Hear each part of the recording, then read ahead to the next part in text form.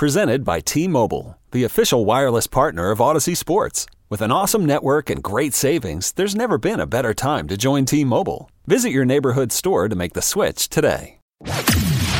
Welcome to the Fantasy Throwdown Podcast, bringing you the latest updates from the world of sports, gambling, and pop culture. Because you can't have a show without hot takes or a Tiger King meme these days. Know what I'm saying? Now, with over 200 episodes and ready to get after it again, here's your host, Dwayne Callender. Hello, welcome to the show, folks. So we're going to get into the conversation I have with my dad before in a bit, but, you know, I keep getting questions on the Yankees, and it's very tiresome. Nothing has changed over the last 2 months of me ripping on the Yankees to now. I kept telling you the Yankees were in trouble way back. This team is poorly constructed from a fundamental standpoint. There is no fix of getting a player in here that's going to salvage this season. This team is done. This season's over. The only thing is you're probably going to see Brian Cashman do a couple of panic moves. And I'll tell you, Trevor Story, Byron Buxton, you know, these guys on deals that are coming up, like, those are not salvaging the season. The fundamental problems with this Yankee squad, bad defense, very similar hitter profiles, too many lopsided lineups because there's no balance between left-handed and right-handed batters, too many sluggers on the team. There's so much redundancy on this squad. And guess what? That falls at the feet of Brian Cashman, who's not going anywhere. He's not going anywhere, folks. Hal Steinbrenner has no inclination of changing Cashman because, frankly, he has no business running the store. Hal Steinbrenner is one of the most inattentive store owners you will want. He doesn't want to be bothered. That's why he shows up to these press conferences over Zoom with the press in like a jumpsuit sort of thing. He doesn't want to be bothered with the Yankees. That's why George Steinbrenner never wanted to give him the team in the first place. That's why he split it between Hal and Hank, because at worst, he figured Hank, who actually cared about the team, would be able to balance Hal, who just cares about making money. But Hank had passed away over the last year, and, you know, it's just going further downhill. Let me be frank. The only thing Hal cares about is if the money keeps coming in the door. If the media rights for the Yankees, because they were able to secure that Amazon deal as well, they're still going to be making money on the plus side this year. So, at the end of the day, it's still going to be a success in Hal's mind. If he fires Cashman, he's going to have to go through the effort of bringing in someone to run that organization, handle the PR, go through the motion. Like, he does not want to deal with that. He really doesn't. So, at the end of the day, for everyone complaining about the Yankees, it ain't getting better anytime soon because you actually need a hands-on owner, and the Yankees do not have that. That's why he delegates it to Cashman, because he knows Cashman knows enough that he doesn't have to be bothered. And then he can just listen to whatever Cashman says. Boone's the scapegoat. He's done. But at the end of the day, this is on Cashman and his philosophy, which is inherently flawed, that's driving the day. But in order to get rid of Cashman, you actually need Hal Steinbrenner to be engaged with the team, which he clearly is not. And so anyone who's saying that this is just a bump in the road for the Yankees, I got news for you. It can definitely get worse from here. Because Baltimore, even though they're still bad, they're actually, if looking at their prospects and looking at what the Orioles have been able to do the last year or so, Baltimore is actually getting there again. Like, Baltimore is actually going to be good in 2 years. The Blue Jays spent the money. It's going to blow up in 3 years or less. But for this 2-year window, the Blue Jays are going to be a problem for the Yankees. Once the exchange rates blow things up for Toronto, and it's going to happen, it's inevitable, but the Blue Jays are going to be a problem for this 2-year window. And then the Red Sox, now that they've got Cora back, the clubhouse is fixed. Like, Alex Cora is a very smart guy who is well liked by players. This is a problem. That's something the Yankees don't have. Aaron Boone's well liked. He's not the sharpest tool in the shed. I'm sorry. Aaron Boone's a very nice guy, by all accounts. He is not a good manager. And also, Boone also takes his cues from Brian Cashman, who is also not a smart baseball guy in terms of X's and O's. So, like I said, the Yankees are at a deficit because the Rays are specifically built to beat the Yankees. They build their entire model to beat the Yankees. So when you've got 3 teams in this division that are well suited to beating you, and you are still using an outdated philosophy that is over 20 years old, because Cashman's been running this ship for 20 years now, and you have one true World Series tied to you, because realistically, the only team Cashman can truly be considered responsible for is the 09 team. That's it. Everything else is Stick Michaels' work. So Cashman realistically only has one World Series win to show for his efforts over the last 20 years. I don't know about you, but that does not stir a lot of confidence in my mind. So, at the end of the day, the Yankees are in a world of trouble, and it's not going to get better anytime soon. So, anyone who's trying to say that, things are going to improve, I got news for you. This is not the case.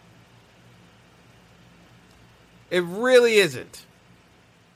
So, let's get into the conversation with my dad a bit. We're going to talk about the Olympics in an upcoming episode, because Team USA basketball, I've heard so many dumb takes on that. I got to do a separate show on that eventually. But, let's get into the convo I have with my dad on the Yankees. Also talk about the Packers as well, and some of the melodrama there. But, there are a number of items that have been going on lately. But, the Olympics basketball, that's something I just we got to talk about. But we got to talk about it in depth, because no one else is actually doing the proper work on it. So we'll get to it. So without much further ado, let's get into the conversation. Well, you got to remember, Callie, as we go back with talking about the Yankees, but like teams in general that go so heavy on driving their prospects. So you brought up the Mets with Generation K, because you had Isringhausen, Pulsiver, what was his name? He eventually ended up pitching for the Rays. This was like way after he was done, like as I can't remember. I remember it out there on Pulsiver. I can't remember. Oh my God! I'm trying to remember. Like I want to say it was Phillips, but it's like I could be wrong. Yeah, I can't remember the guy's name. But they never, none of them ever. Paul Wilson, yes, Paul Wilson. Listen, they never ended up as number one. I'm telling you, Yeah, so it's like you had the Mets try this. I mean, the Mets tried it again. I mean, if you look back, DeGrom, Syndergaard, and Harvey, the Mets, of course, ruined it again. But it's like most of the time when you try to build like just through your prospects and say it's gonna, like, the most successful case of it was actually Oakland. I mean, as much as people talk about Moneyball, it's still the fact that they had 3 aces on their squad, because you had Mulder, Zito, and Hudson, and you know, you had 3 aces. Like, yes, money. Like, I know folks love talking about analytics, but like at the core of it, you still need starting pitching in order for some of the models that you're trying to base your team around to work out. You still need the pitching. Yeah. And I know they never won anything. They never won anything. Well, they still won because their payroll was less, Callie. It was a victory for finances. Yeah, you tell that a fan who pays his money and goes to scream in the stand. Tell him we won because we got the lowest payroll. Hey. Fans don't know about the red and the black.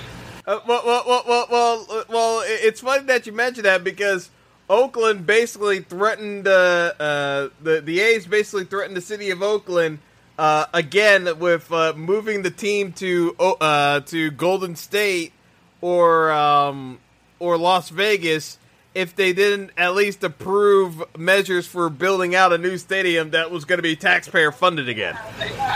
Yeah, a couple of weeks ago I saw that. You know, that they started saying, wait a minute, you're doing that shit again? You know, because they haven't won anything, you know, so with all the talk about Moneyball and they haven't won anything yet. You know, it's the same thing I say about the rules, and they talk about the low payroll and the way, but you haven't won anything. That's really to management. But fans in the stands don't understand that we only pay $10 for this guy. Because all they're thinking is that we didn't win, so you know what, that's what you get for $10. No trophy. You know. So, yeah. Because when the Yankees was being called the Evil Empire, and we were piling up World Series trophies, nobody gave a shit how much you was paying those guys.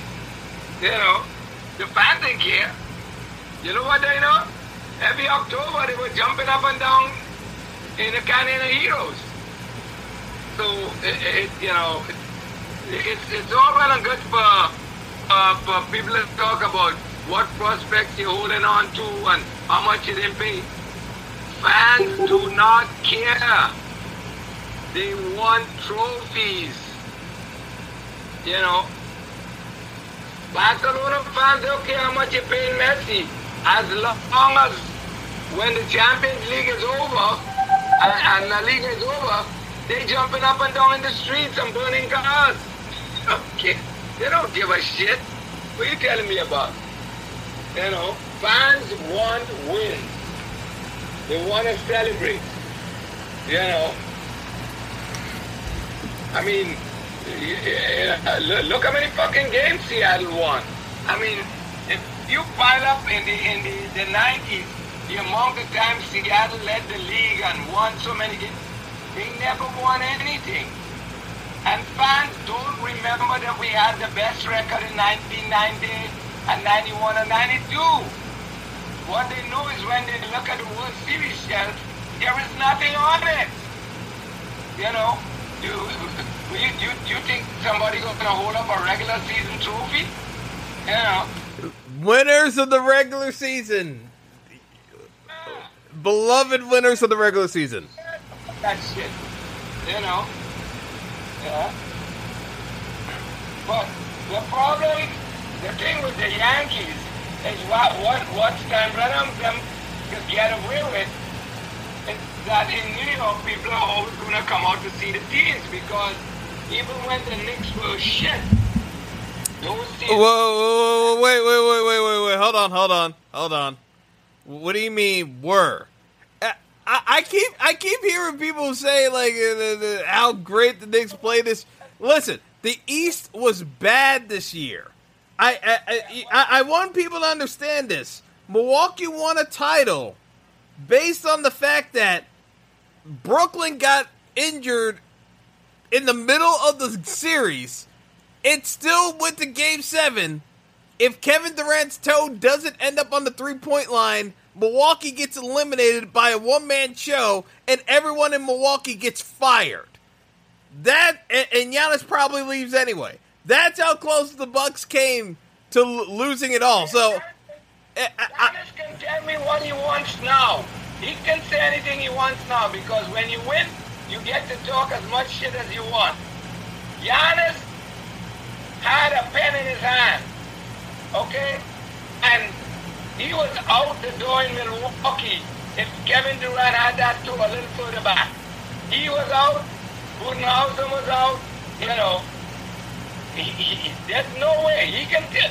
Why do you think he talks so much about not joining a super team? Because he knows that's what he was going to do. yes, he subliminally told you exactly. And everyone's like, yeah, that's what the league needs. Giannis, like, resisting the super teams. And I'm like, I hope you guys realize that he was literally just talking down to everyone because he was already planning to go if this didn't pan out. Oh, please. Look, let me tell you something. It's called projecting for a reason. When you win, you can get to talk any shit you want. You can change your tune as much as you want. You know why? You've won. You know, you won. But, you know, okay, look at Budenhausen. He's probably going to get a new contract. And he's the worst coach. He is literally the worst. Like, that, he might actually be the worst NBA Finals coach we've had. Flat out, the worst NBA Finals coach we've had. Because you want to tell me that the masterful stroke of what he did against Phoenix was the fact that he let Drew Holiday play defense. I'm sorry. You want to tell me you couldn't have done that like from the beginning? That's not a technical a stroke of genius. That's literally the very basic of your job. The bare minimum. One of the things is luck is that, and they haven't said anything, but you can't tell me something didn't go wrong with Chris Paul after Game 3. I don't know if it's his hands. I don't know what it is. Listen. But Chris Paul was never the same. He kept throwing the ball away. His ball handling skills went south. You know, he couldn't handle the ball. And he couldn't shoot the ball. You can tell that Chris Paul's injured. But here's the thing. Chris Paul always gets injured. There's always something with Chris Paul. It doesn't matter what the situation is. I think that's why he didn't say anything this time, because it's like, here we go again. He always gets injured, which he always does. You know, it's always. I mean, but it's like, but even with Chris Paul injured, I still put that series on Devin Booker, because Devin Booker regressed to starting doing all the dumb things he used to do in his early years.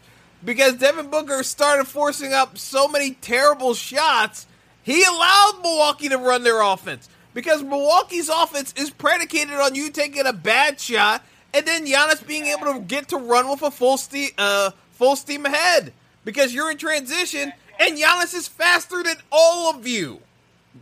By leaps and bounds, he is faster than all of you. So as long as that knee was healthy, Giannis was always going to be faster than everyone else on that court. Yeah, if you make Milwaukee play half court, you'll kill them. They can't play half court. They're not good at playing half court basketball, you know. And if you allow them to run and gun, then you know they'll kill you running up and down the court. Because that's the honest game. Yeah. You know. But you know, but even in the wins, you saw the amount of crap that Budenholzer was letting. I mean, his thing is let the other side play bad, and then I can win. It's not strategy-wise with him. Yeah. Because he was, even my friend down here, it's like, oh my God, you know, I'm not watching some of the Olympic things, you know, Lily King ran her mouth about the U.S. going to win every swimming race, and she hasn't won a race since she went to Japan. Even in the heat, she was getting beat, you know. And she swam to third place in the finals. And that's one of her best things, you know. What, Callie, I kept saying this to folks. I can't get even remotely interested in this Olympics because this Olympics should have never happened. This Olympics is just so idiotic, and it's driven purely by money. I can't get excited about any of these events. Like, to me, I've watched some of the niche sports, but I can't get excited for the swimming. Like, no, I'm not, because to me, the whole thing with the swimming and the gymnastics, those only work because of the crowd, and you hear the reactions of the crowd. When you just do it in a closed-off area, to me, it's just like, you know, any other practice. It's like, it is just not the same deal. Yeah, like I told you, I see everything now on the ticker from ESPN. I haven't watched any other races or anything, so I don't know. I saw something about Simone Biles is less than perfect. I have no idea what happened. If she fell down, if she won a medal, I have no idea. I was sitting talking to some friends, and I saw the ticker going across, and I didn't see anything more, so I have no idea. I saw that, and I saw John Ram tested positive for COVID, and I said, "A fucking game." No, well, the thing of it is that it's not that he tested positive; it's the fact that he hasn't been able to clear the PCR test, so he still has the particles in his system. That's the problem. It's not that he's positive for COVID necessarily. Yes, it shows up as a positive test. But really what they're testing is, could you be considered potentially contagious? And that's the problem. He can't pass that test. Oh, because the way how they said it, I'm like, how the fuck he get that again so quick? No, it's not that he contracted again. It's just the fact that they're measuring if he's potentially contagious to folks. And that's the problem. He's registering high enough that it's like it's a potential that he could be a spreader, and once that happens, like you're done. Oh. Yeah.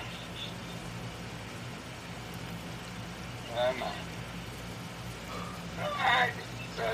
Yeah, but the one thing I'll say though, Callie, and this was my point again before, when it comes to the Yankees, don't be surprised if Cashman makes one of these desperation trades, because it's clearly obvious this team ain't making the postseason at the rate they're going. So don't be surprised if they make a desperation trade at the trade deadline to make it look like, oh, we care about the fans. Like we're trying to win here. We're committed to winning. We're gonna make it happen, guys. Like, don't be surprised if that comes up, because I'm pretty sure it's gonna turn into a case where they make a trade and they bring in whether it's like a Byron Buxton or Trevor Story to bring in someone who's going to be a free agent. So you make a trade for someone who's going to be a free agent anyway, give up prospects, and still have to try to re-sign that guy anyway. Aaron Donald's the best defensive tackle ever? I don't know. There have been a lot of great defensive tackles in NFL history.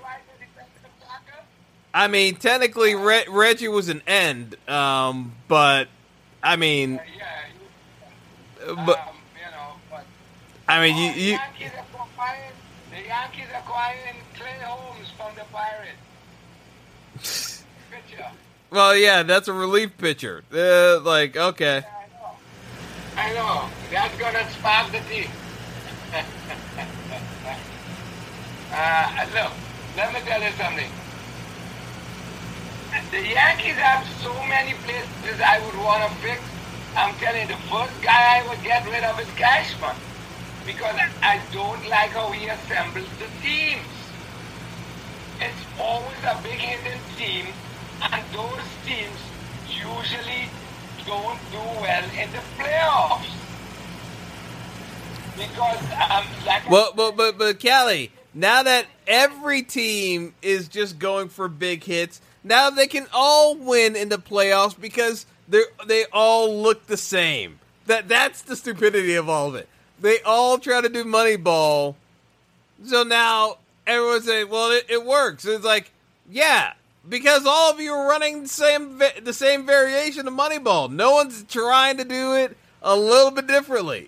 It's comical at this stage.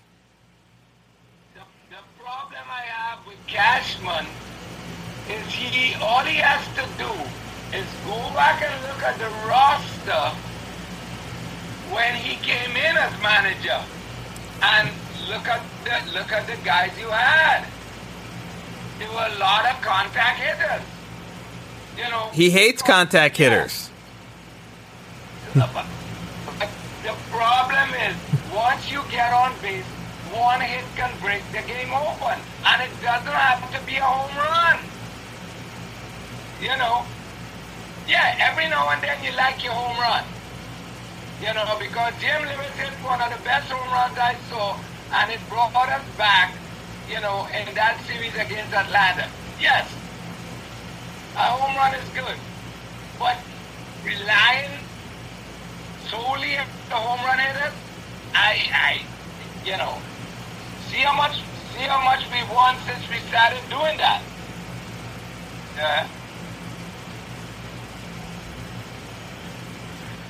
Yeah, it's just one of those things where, you know, they can say what they want, but the Yankees are in so much trouble overall as an organization. Like, people don't want to admit, like, the Yankees this could be the beginning of them just kind of going down the rabbit hole, because, like I said, the Stanton contract isn't going away. You have to make a decision if you're going to pay Judge or not. To me, I know you can't offload Stanton's contract. You may be better off just trying to trade Aaron Judge in a sign-and trade. People don't want to hear that, but being honest, you're probably better off trading Aaron Judge if you're the Yankees.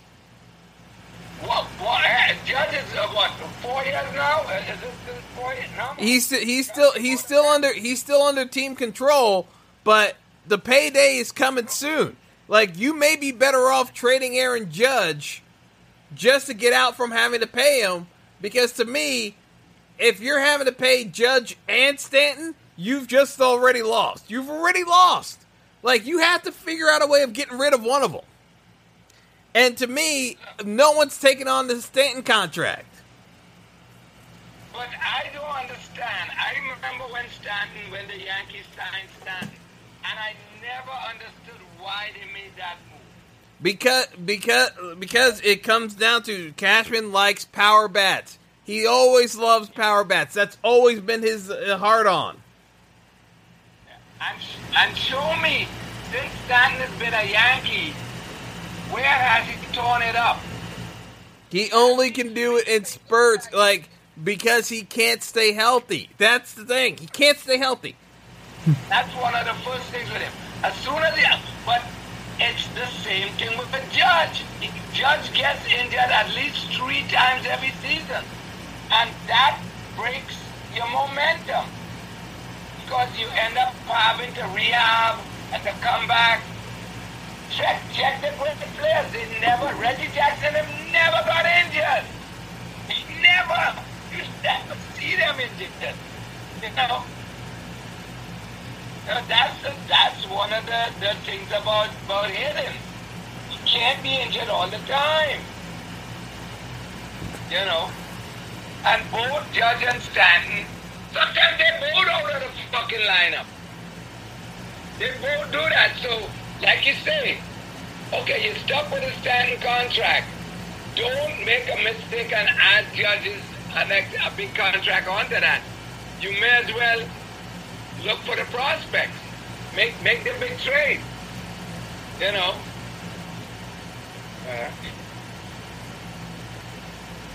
But I don't understand with the Packers. That's the deal you should have made all the time instead of having all this animosity. He doesn't want to there, you know. So all you gotta do is, everybody talk about that. He got 3 years, void the last 2 years, let him play this year, make an agreement that you won't franchise him, and you know he's going after next year. That's the reason you drafted that quarterback anyway. Hey, you know, because they clearly didn't expect Aaron Rodgers to be as good as he was last year and win the MVP. So I thought they should have made that deal a while ago instead of letting this shit drag out all over the summer. Listen, I have never underestimate the desire for white people to sound like they're the smartest person in the room. Like if you listen to the Packers, Gutenhusen or Gutengertz, like if you listen to them, be as smarmy and smirky as possible when it comes to Aaron Rodgers, you know this guy's a prick. He thinks he's the smartest guy in the room. So as soon as Aaron challenged him, he's like, "Who are you? I'm the guy in charge. I'm bigger than you, Aaron Rodgers." Of course, that's how he was going to treat it. It doesn't mean it was a smart way of going about it. It's bad business. You knew from the get-go. You knew from the get-go you were going to replace him. He knows you're going to replace him. Why are you being coy about it? It's the stupidest. It's the absolute stupidest thing you can ever think about. You know.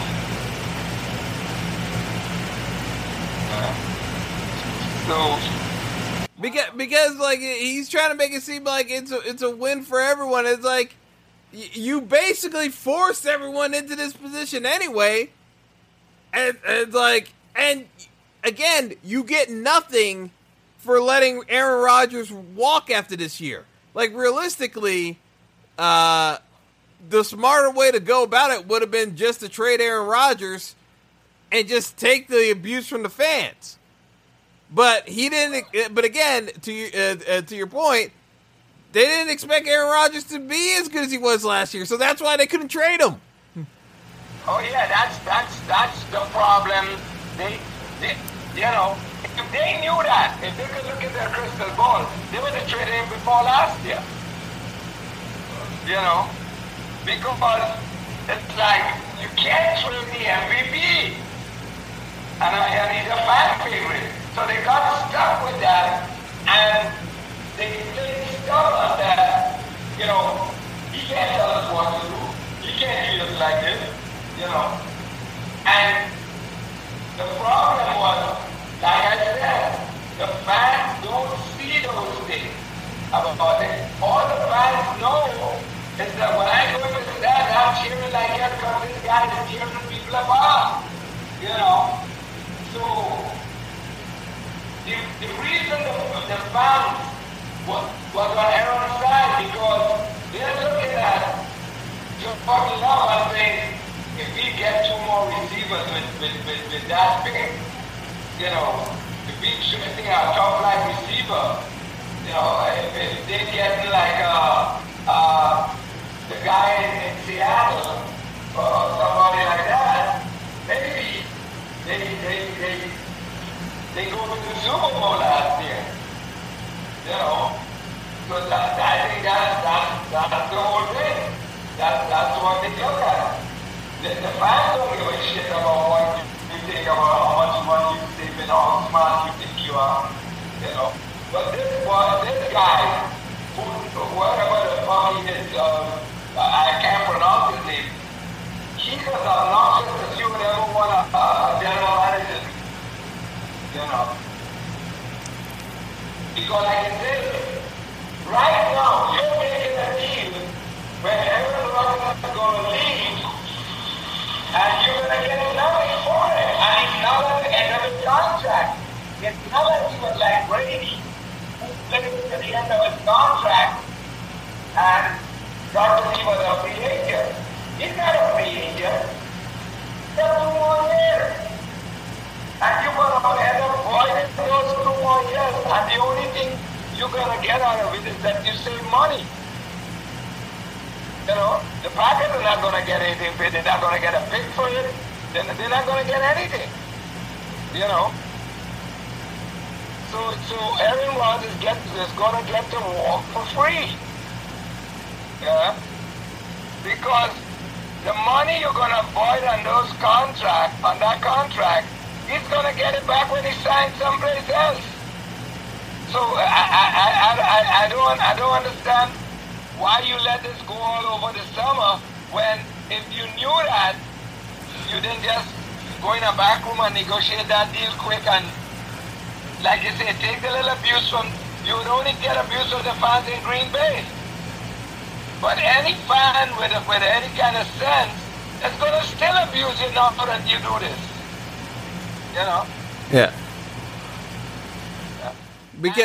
Because the other thing about this is the fact that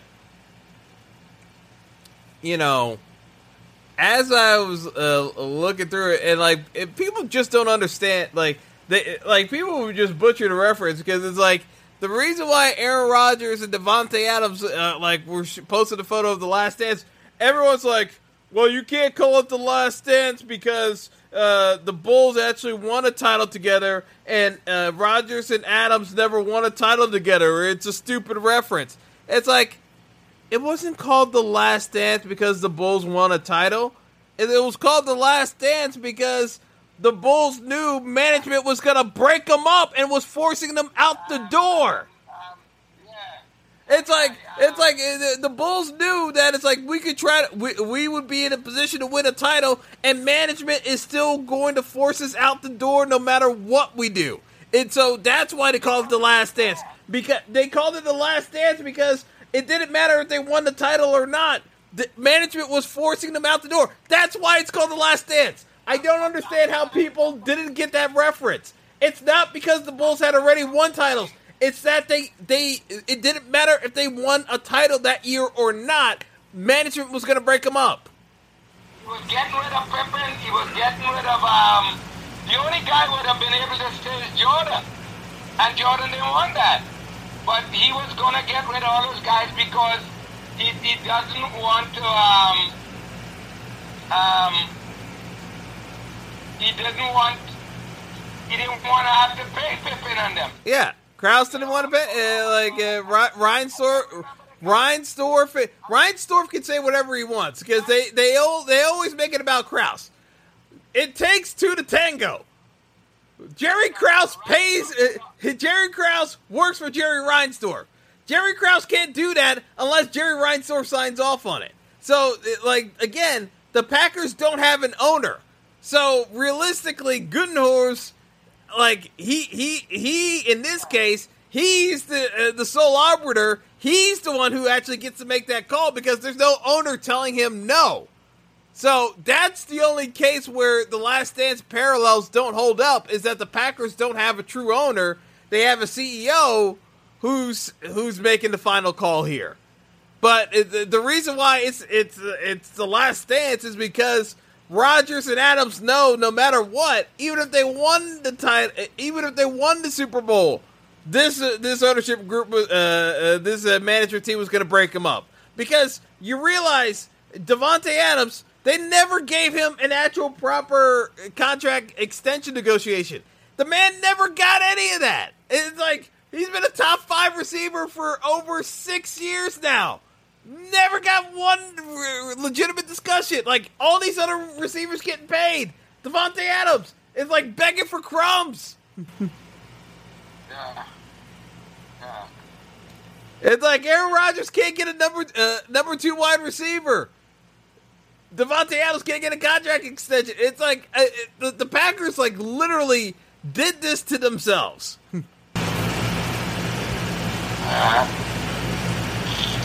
Say what? But anyway, Callie. Before I let you go, how do you feel about the Dream Team struggles, given the fact that not a single one of them outside of Drew Holiday, Chris Middleton, nobody else has really actually played Olympics basketball besides Kevin Durant. I love how everyone acts surprised that it's like, wait a second, this isn't the NBA? They don't allow you to travel at will? What's going on here? Yeah. Tell me something. Let me tell you something. Like I say, the one good thing is that I have no interest in the Olympics, so I haven't watched any of those games. Any. You know, I don't have the time to watch. All right, so we'll talk later. All right, take it easy, Kelly. Okay. All right, take care. All right, that's going to do it for me, folks. Again, we're going to cover the Olympics a little bit further on in an upcoming episode. But, I mean, at the end of the day, there are a number of teams across Major League Baseball that have issues. None more so than the Yankees that could actually be trying to make major moves ahead of the trade deadline. And I just think it's going to be a complete waste of trade assets. But who knows? That does it for myself, my pop, who joined me today. So enjoy the day, everyone, and until next time. Thanks for listening to the Fantasy Throwdown Podcast. Be sure to like and subscribe to the show on Apple Podcasts, Google Podcasts, and all other major outlets.